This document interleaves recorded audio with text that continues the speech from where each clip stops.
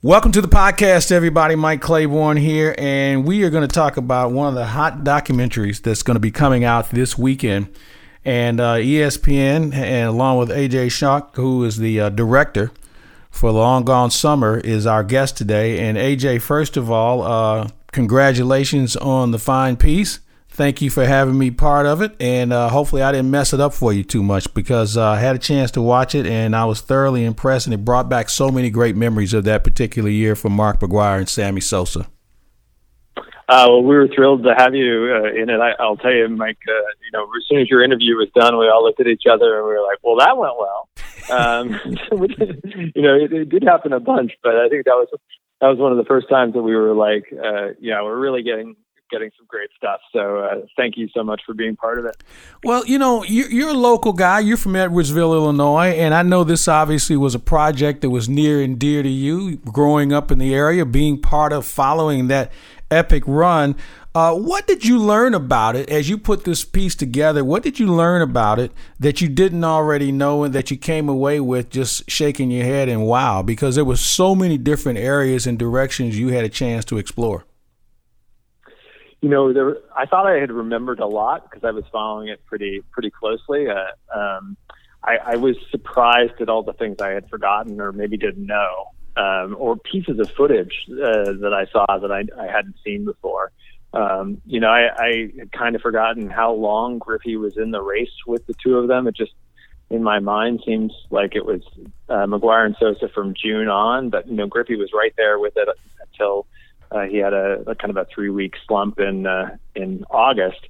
And then I kind of always had this impression in my mind that Sosa was always a few back up until that final weekend. And so to see how many times they were tied, to see that Sosa actually took the lead in Chicago on August 19th, when the Cardinals were at Wrigley Field, that was all just so exciting to discover, because, you think of it as being a magical season, and then you really look at all the different storylines and all the points, and the baseball gods that people talk about really were writing a good script for that season.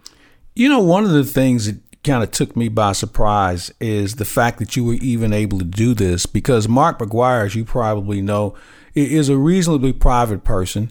And I wasn't sure if he was willing to go down that path again, considering all the things that happened to him after he broke the record. How accessible was he? And he seemed, and honestly, knowing him as a coach better than I knew him as a player, I found him to be a very approachable person. But, I think he was a guy who loved to talk about the game and hitting compared to talking about himself. When did you feel like you had a chance to actually get this done? Because I wasn't sure if we'd ever hear this story. It was definitely a process. I got a hold of Mark, talked to him on the phone a couple of times, then went down. We were both in Southern California. I went down and met with him. Kind of told him about my story, my relationship to the Cardinals growing up, what that meant to me, what that season meant to me, the fact that I've got a bunch of relatives up in the Chicago area. So that rivalry is something I grew up in the middle of. I always say when you're making a documentary and you want to tell someone's story, especially when you don't know them, that's a huge ask, that's a lot to ask of somebody to put their trust in you to do that. I think it was just a number of conversations with Mark over time. He had to ask himself, is this the time to do this? Is this the person to do this? And, eventually we got to a place where he was ready. And what I love about Mark, among other things, is that, when he made up his mind that he was participating, he came into that interview and he was ready. And he told me stuff that I don't think he'd ever really talked about to anyone else before. To have him sit down for, more than 5 hours in total over 2 interviews, and to really have his entire career, his life, that summer, everything on the table. I just am super, grateful to him that he had the trust in me to do that. And of course, as I mentioned in the documentary, that Sammy Sosa would either be interviewed by a ham sandwich or he would interview one. I'm sure he was reasonably accessible because, and it sounds like a great guy. I didn't really know him that well, but just sound like a very approachable, affable guy that really wanted to. I think he was glad somebody reached out to him where he could talk about his portion and his role with regard to that chase. Yeah, I mean, I think it was the most important thing for him was that it was also that Mark was going to be involved. Mm-hmm. I think, he had done a couple of other interviews, some of which I think had gone, he thought, well, and some of which, due to, how his relationship with the Cubs ended and sort of his estrangement from the organization. There's a lot of sort of landmines in there if people kind of want to go down that path. But I think him knowing that I was in touch with Mark and that was talking to Mark about doing it, made him feel like this was, this was the one. This was going to be the 30 for 30 about that summer, and he wanted to be part of it. AJ Schalk is our guest. He is the director of the documentary that's coming out this weekend, Sunday night on ESPN, Long Gone Summer.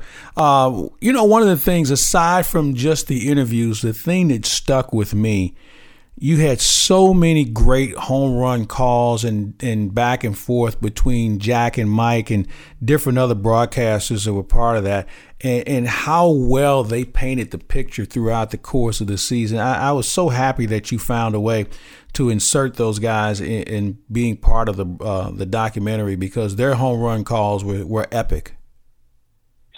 Yeah, I mean, that was one of the things I talked about with ESPN, from the beginning, and then talked about with Mark as well. My relationship to the Cardinals is through Jack Buck and Mike Shannon. It's like my dad would say, hey, let's get in the station wagon. The game's on. We'll just drive around. And, I'd just be leaning out the window, listening to the call of the game and waiting for Jack Buck to say that's a winner. So the idea from the beginning was to give those guys back the mic as they had it during that time period. And, I was equally super excited to get Chip Caray, because obviously that's another connection to the legacy of his grandfather and another, legendary Cardinals broadcaster and obviously Cubs broadcaster, Harry Caray. The people who are the voices, including yourself, who tell us what they're seeing and make us visualize the game, and that's one of the reasons I fell in love with baseball. Who was the surprise that you got out of the one person you talked to that you were really surprised at A, what they had to offer, and B, how they were able to convey it? I think one of the things that was surprising was how long we talked to Tony La Russa. I think we thought we were only going to get about 45 minutes, maybe an hour with him. I think we almost went 3 hours talking to Tony. I mean, he was ready to talk, and it just had such great stories, things. Tells a couple things in the movie that I know he's not really talked about publicly before. So that was really exciting. I felt really good after that interview. I think there's one of the things when you do something like this, we interviewed more than 40 people, and we're able to get almost everybody in the cut. But there's so much stuff that people said that I love that we just didn't have the time for. But tried to pick everybody's best bits, and since we don't have a narrator, using all those voices to tell the story of not only that summer, but the kind of history of these two guys, the history of the Maris record in itself, the strike. We try to deal with a lot of real estate and letting everybody kind of tell us that story. Spoken like a true director, leaving some good stuff on the cutting room floor. So that's fun that you say that, because I kind of felt like, man, he covered a lot of ground in a short period of time, so to say, when it comes to making a film like this. And I'm sure you probably turned over once or twice at night saying, man, I wish I could have added this, or I could have done more with that. But that's why you're the director, and that's why you're the guy, and I'm not. But I think everybody's going to enjoy what you were able to put up. One of the things about this piece, because you really chronicle their lives and things that they were doing leading up to this record-breaking run, what was the one thing about these two guys that you saw that really made this? Was it the relationship? Because Mark admitted he really didn't know Sammy Sosa. He really didn't know him until this thing got started. Was it their ability to really respect each other's territory and being part of one of the great moments in baseball? You think that may have been one of the reasons why America and maybe the world embraced the run that they had? Yeah, I just think that it was just kind of perfectly scripted. Here you had one of the great rivalries in all of sports.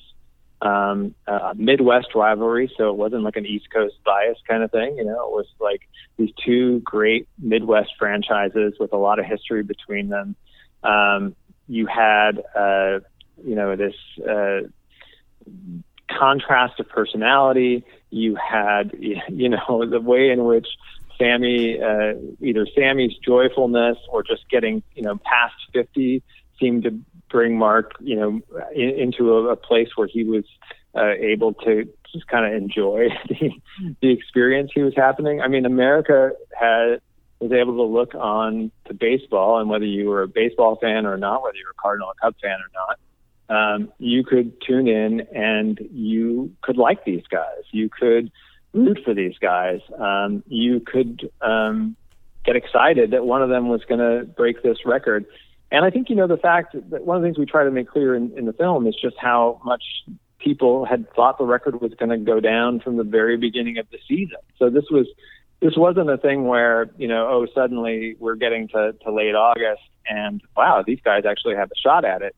This was something that was building up. I seem to remember, after McGwire hit his fourth in the first 4 games, and ESPN said something like, well, he's on pace to hit 162.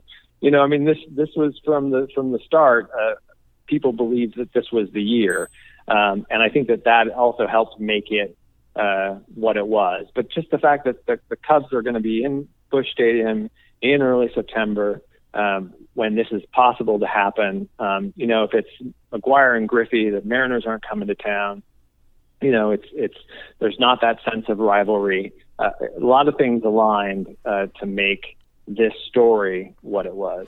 Mungenast St. Louis Acura would like to extend a huge thank you to our healthcare workers and first responders by offering them several service specials, including a free interior detail cleaning. You can call them today to make your appointment and let them help you while you are helping our community. Find them online at stlouisacura.com or give them a call 314-822-2872 for Mungenast St. Louis Acura. We love talking to the president and chairman of Ameren, Illinois. He is Richard Mark. Emergency Operations Center acts as kind of a central command center, and everything is dictated from there. They tell the crews that are out in the field where to go, where the main breakers are to go to de-energize the line, and then they verify that line is closed, and they're able to tell 500, 600, 700 people that are working out in the field exactly where to go to make the proper repairs to get our system back on in a storm situation. You touched on something, it being a Midwestern flavor. On a personal note for you, being a Cardinal fan, growing up in the Midwest, and taking this on in the manner that you did, where does this fit in your life? Because you've done films before, you've been in this, and for someone to try and go out and forge their way into a career like this is certainly challenging. But for you, in the personal relationship you had, and you mentioned this, again, the Midwestern flavor, what does it mean to you in your life and your career right now? Well, I mean, it's super exciting on a bunch of different levels. I've made, a handful of featured documentaries. There's no question that this will be the most seen of any of them. It's like usually when people say like, "Oh, have you made anything I've heard of?" I try to explain, the films I've made, and their eyes look at me like, I have no idea what you're talking about. But I have a feeling I'll say, I made the 30 for 30 on the home run chase, and most people will go like, "Oh yeah, I got it." So that's very exciting. It's exciting to do that. On a personal note, one of the things that was, super meaningful to me about that summer was just remembering all, the ways in which my relationship with baseball is through my family. It's like my sister would take me to games. My dad would drive me in the car. He taught me how to keep score. I still go to games, Cardinal games, when I come home with my mom.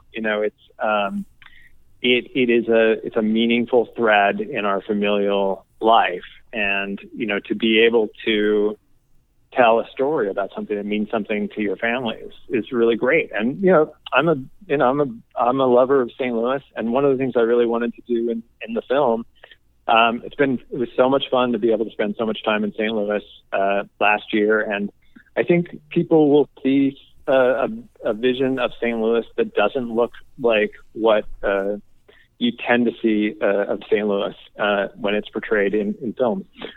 We don't have a shot of the arch in the movie. Yeah, that was something. It was really intentional.